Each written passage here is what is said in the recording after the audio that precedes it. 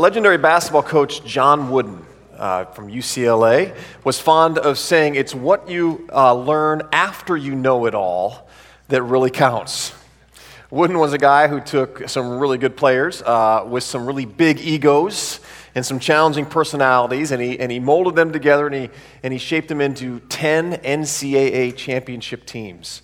And along the way, he coached 24 All-Americans. One of those was a guy by the name of Bill walton, who came to UCLA. He was a bit of a hippie. He had long hair and a big bushy beard. And one of his first meetings, he's meeting with the coach, and they had talking about practice and everything. Coach says, well, before you come to practice, you're going to have to go home and get a haircut and shave your beard. And Bill walton says, I don't think so. I have the right to wear my facial hair any way I want to wear my facial hair. And John Wooden looked at him and says, well, I'm really glad to know that, Bill. He says, I really admire young people with a deep sense of personal conviction who are willing to follow that personal conviction. He said, we're really going to miss you. Bill left, and he returned about 10 minutes later, 20 minutes later, all shaven and clean cut. It was the first of really many uncomfortable conversations and confrontations that these two had together. They were like oil and water just kind of mixing. They were very different people. But when Walton left the program after he graduated, he became the highest paid professional athlete of any sport at the time. And yet, Walton would say that it was nothing compared to the quality of life that he experienced while playing for his head coach, John Wooden. That first meeting with his coach, Bill had a decision to make. Was he going to just kind of continue to be content that he knew what was right for himself and he knew what was best, and just to continue to go his way and go find another coach to play with? Or was he going to be willing to get uncomfortable, to step outside of his comfort zone and learn from one of the best to become one of the best? And I think that that's really a decision all of us have to make, no matter what area it is that we might want to try to grow in, or where we might want to learn, whether we want to become a better father or mother or husband or wife or a business owner or teacher or follower of Jesus. It's especially true, right, if we're going to keep learning and growing in our faith, especially when we reach a point where maybe we think we already know it all. We already know all there is. New learning is one thing, but having what we think we know corrected suggests that maybe we were wrong. It can be uncomfortable, and it can be quite challenging for us to make room for new evidence that somebody brings to us that maybe contradicts what we believe or how we think about life. It can be difficult to listen to another person's experience or other people's experience, or trust facts that they're presenting in an unbiased way, with a willingness to maybe be open to hear what they have to share with us, and to be open to the possibility that maybe we need to change the way we believe or the way we see the world. But so often, I think the tendency is for us to dig in and to get a little bit defensive, or to start to maybe explain why it is that we're so passionate about what we believe to be true, even when the evidence suggests that we just might be wrong. Being a follower of Jesus requires that we become lifelong learners, and often I think he puts people in place, takes us to places and puts us in uncomfortable situations because he wants to show us something more about who he is and about the work that he's doing. We need to make room for this new experience. That's what this series, Make Room, is about. We're in our second week, and it's really about the bandwidth. How wide is our bandwidth of people that we're willing to learn from? And what needs to be true of me if I'm going to maybe increase that bandwidth a little bit more so I can learn more of what God wants to show me and teach me? What needs to be true of me? And this morning, we're going to talk about one of the things that needs to be true of us is we need to get comfortable being uncomfortable. John tells a story in his gospel about a Samaritan woman who has a really uncomfortable conversation with Jesus one day at a well. And in the midst of this conversation, you're going to notice that she could have walked away at any time. She didn't have to stay engaged in this conversation, but she chose to stay engaged. And it changed not only her life, but it changed the lives of everyone in her community. And the story's found in the 4th chapter of John's book. And John tells us to kind of set the story up that Jesus is going around Judea and he's growing in popularity. At least there's rumors spreading like that he's gaining more followers than John the Baptist. And the Pharisees are starting to take note. So it says that Jesus decided he was going to go, I think, let things kind of settle down a little bit. He wasn't going to try to create a confrontation yet with the Pharisees, so he decided to go home, and he was going to let the dust settle. And so the story, pick it up in verse 4, it says Jesus had to go home through Samaria. And I don't know about you, but when I read that Jesus had to do something, I wonder, why did Jesus have to do anything? He's Jesus, right? He could do whatever he wants to do. But it says he has to go. So I thought, why is this that he had to go this way? Certainly there were other ways to go home, as indicated. And a lot of people offer different explanations about this. For one, this was the shortest route. Going through Samaria was the shortest route from Judea to Galilee. It would cut a whole week of travel off if he would just go through Samaria rather than around Samaria. But what I've always learned was that the Jews wouldn't go through Samaria because of the deep hatred between Jews and Samaritans. And the Jews felt like if they went through Samaria and they encountered Samaritans, they would become ceremonially unclean and wouldn't be able to worship and participate in their religious practices, because the Samaritans were a people that worshiped God, but they also worshiped other gods and had other ideas about worship. So if they encountered a Samaritan, they became unclean. The Jews looked down on the Samaritans. So some say Jesus had to go. Well, it was the Holy Spirit that was telling Jesus he had to go this way because he had this divine appointment with the woman at the well. But when you read the story, there's nothing in the story that suggests that's the case. So I think it's entirely possible that Jesus is going through Samaria to avoid Pharisees. He knows that these religious elite, that the super religious, there's no way they'd be caught dead in Samaria because they wouldn't want to risk becoming unclean themselves. I also wonder if Jesus went this way because he wanted to teach his disciples something about God.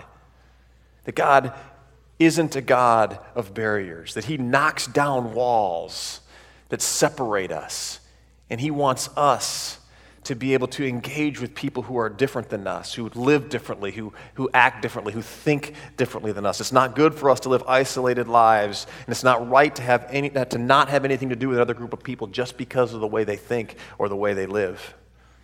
And I wonder if Jesus isn't trying to teach his disciples that if they're going to follow him and they're going to grow as his followers, they're going to have to get comfortable being uncomfortable. And just maybe they would have something to learn from this woman at the well. So Jesus and his friends are in Samaria, and Jesus sends the disciples into town to get some food, and he leans up against this well to take a rest when this Samaritan woman comes out for some water. Pick it up in verse 7. Jesus said to her, "Will you give me a drink?" And the Samaritan woman said to him, "You are a Jew, and I am a Samaritan woman. How can you ask me for a drink? For Jews do not associate with Samaritans." Jesus simply asks for a drink of water. And the woman's response immediately suggests that she is not comfortable with this situation and having this conversation. She's getting a little bit defensive. She's starting to argue. And what she doesn't know is that she's about to get even more uncomfortable. Jesus answers her, "If you knew the gift of God and who it is that asks you for a drink, you would have asked him, and he would have given you living water." "Sir," the woman said, "you have nothing to draw with, and the well is deep. Where can you get this living water? Are you greater than our father Jacob, who gave us this well and drank from it himself, as did also his sons and his livestock?" Jesus answered, "Everyone who drinks this water will be thirsty again. But whoever drinks the water I give them will never thirst. Indeed, the water I give them will become in them a spring of water welling up to eternal life." The woman said to him, "Sir, give me this water so that I won't get thirsty and have to keep coming here to draw water." And he told her, "Go call your husband and come back." "I have no husband," she replied. Jesus said to her, "You are right when you say you have no husband. The fact is, you have had 5 husbands, and the man you now have is not your husband." what you have just said is quite true. This woman has not had good experiences with men. And we don't know if these husbands, if some of them have passed away, if she's a widow. It doesn't say that she's a widow. It also doesn't say that she's guilty of doing anything wrong. But what we do know is that Jesus' comment had to cut to her heart. Because every experience she's had with a man has ended in disappointment and in failure.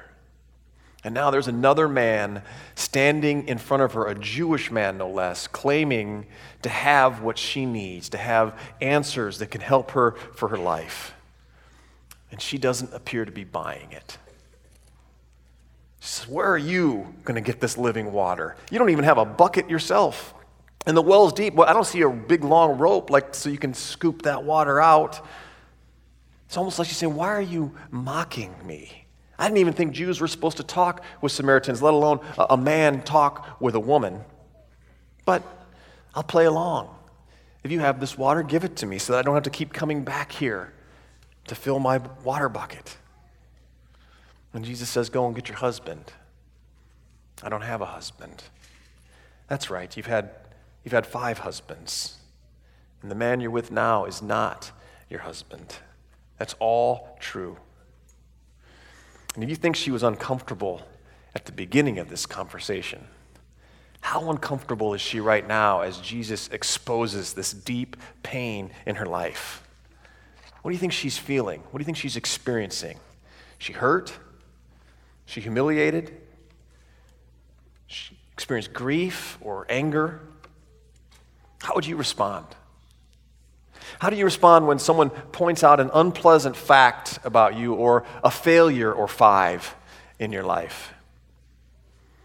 When someone corrects you, are you do you withdraw with contempt? Or are you leaning in and say, oh boy, this is a great opportunity for me to learn something and grow? It's uncomfortable, but this woman leans in. She could have walked away. She could have walked away at any time, but she continues to lean in. She says, sir, I can see that you are a prophet. Our ancestors worshipped on this mountain. You Jews claim that the place where we must worship is in Jerusalem. She's demonstrating a very high tolerance for discomfort. And whatever it is that Jesus is actually offering, she's open to receiving it. And instead of walking away, she leans in. She says, I can see that you were sent by God, that you might be one of God's messengers. So tell me this. My people used to worship on this mountain before the Jews burned down the temple 150 years ago. And now you Jews tell us that we have to go to Jerusalem to worship. Listen, we have very different ideas about worship and about what that looks like. And I'm not sure if she's picking a fight with Jesus or if she's actually saying, teach me how to worship God. I want to know. My life is broken, and I want to know this God, and I want to be able to worship this God. But what we do know is that there's a lot of tension. And Jesus doesn't remove the tension. He doesn't make it comfortable for her. He actually says, listen, you Samaritans, you don't know what you worship. We Jews know who we worship. And then he says, in fact, there's a time coming. There's a time right now where it doesn't matter whether you're a Jew or Gentile. It doesn't matter whether you're slave or free, a man or woman. You can worship God wherever you are, just as you are. And the woman says, I know that Messiah called Christ is coming. When he comes, he will explain everything to us. Then Jesus declared, I, the one speaking to you, I am he. Whoop, there it is. She could have walked away at any time that it got uncomfortable, but she hung in there, and now here it is, the great reveal, and her mind is blown. She's sitting there as Jesus is explaining this, and she's like, I already know the Messiah is coming. And he'll explain everything to us once he gets here. We don't know. I don't need you. And Jesus says, no. You know all about the Messiah. Now meet him. I'm right here, right in front of you. It's like mind blown. She has this incredible encounter with Jesus, the big payoff for all that discomfort she experienced. Author Brené Brown says that learning by its nature is not comfortable. It's challenging the ideas, it's pushing against old ideas, it's change in our lives. And she points out that we are emotionally attached to our beliefs.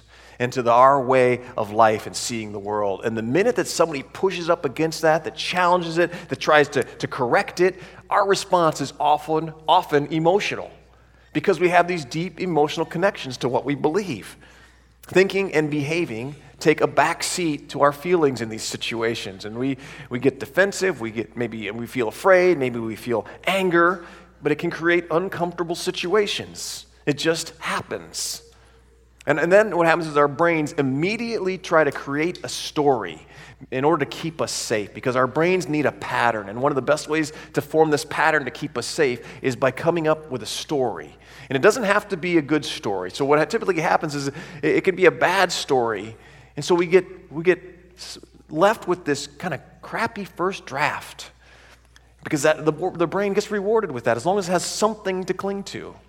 And what Brené Brown says is that it's what we do with our emotions and with this first draft that determines whether we will learn and grow as people and whether we will learn and grow in our relationships. And those who grow are the ones who won't settle for this really bad first draft. They step back and they examine it. And they begin to ask questions, and they begin to explore some of these uncomfortable feelings and these strong responses they're having to things. And they ask, well, what is it exactly that I'm feeling? And why am I feeling this way? What's the story behind these feelings? And is what I believe, or the way I see the life, the way I live, is it based on these feelings, or is there some fact behind these feelings? And what are those facts to this situation? What do I know about this right now? And what do I know about this person who's challenging me and confronting me with these different ideas and different thoughts? What do I know about myself? What more do I need to know? And then what do I do with this new information? And by diving into this uncomfortable mess of fact and fiction and feelings, we can begin to write a new story. Maybe we get corrected. Maybe we grow. Maybe we actually become more convinced that what we believed and the way we're living is the best way for us to be living and thinking and believing. G.K. Chesterton says the whole reason for opening up our mind is to close it again on something solid. I love that. That gives the opportunity for growth or standing firm on what we already know to be true. And Brown teaches graduate students, she teaches master's students, she teaches PhD students. She's taught some of the best leaders in the world, from Pixar to West Point. She says the number one thing needed, that we need to grow, is a very high tolerance and respect for discomfort. It's one thing we need in order to learn and grow, a very high tolerance for respect and discomfort. And back at the well, we see this in this Samaritan woman, and we see this whole process that she's explaining kind of played out. We see right away in her narrative that she's got a bad first draft. It may have been a true first draft, but it was a bad one, that she has little or no value. Right? Jesus asked her for water. She says, no, I'm a woman. I'm a Samaritan. You're a Jew. You're a man. I have no worth. We shouldn't even be having this conversation.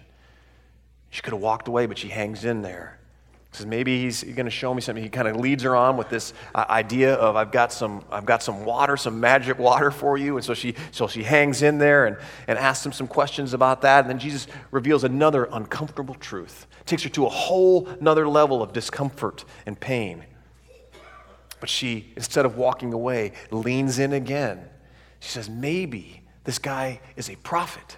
Maybe he's been sent by God. Who is this man? What can he tell me about God? My life is broken. My life's a mess. Maybe he can share with me something about who God is, because I want this God in my life. I need this God's help in my life. And her perseverance and her tolerance for discomfort pays off as she meets the Messiah, God in the flesh, the Savior. And all this makes me wonder, how many of the unresolved struggles in our own families or the church or our communities are the result of really bad, unexplored, unquestioned first drafts?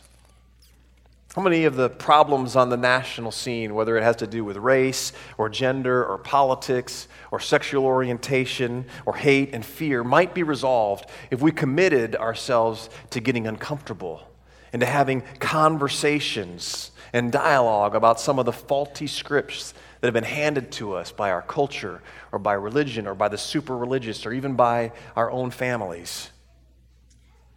How much of what keeps us from sharing in the life of Jesus together has to do with the fact that we've been given a lot of bad scripts based on bad information to tell us who a person is or what a group of people are.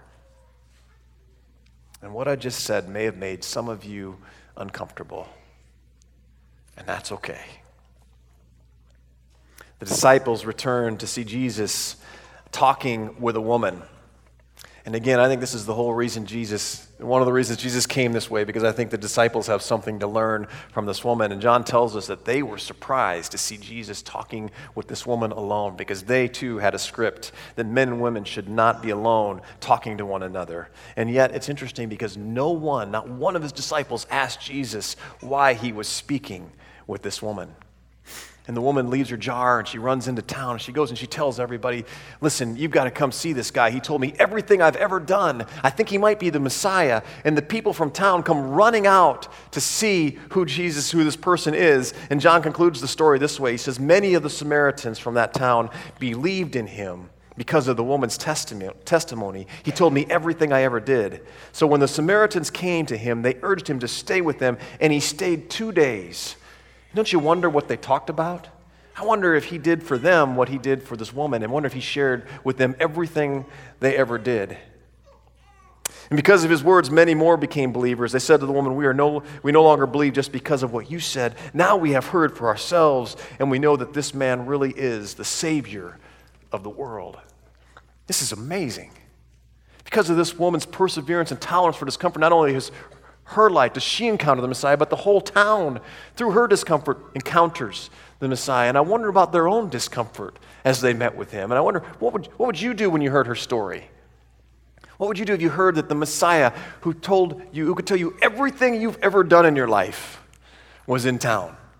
Would you go running to him? Or would you go running away from him? All of the Samaritans run to him because they're eagerly awaiting the Messiah, waiting for the Savior to come. I think the disciples had something to learn from these Samaritans.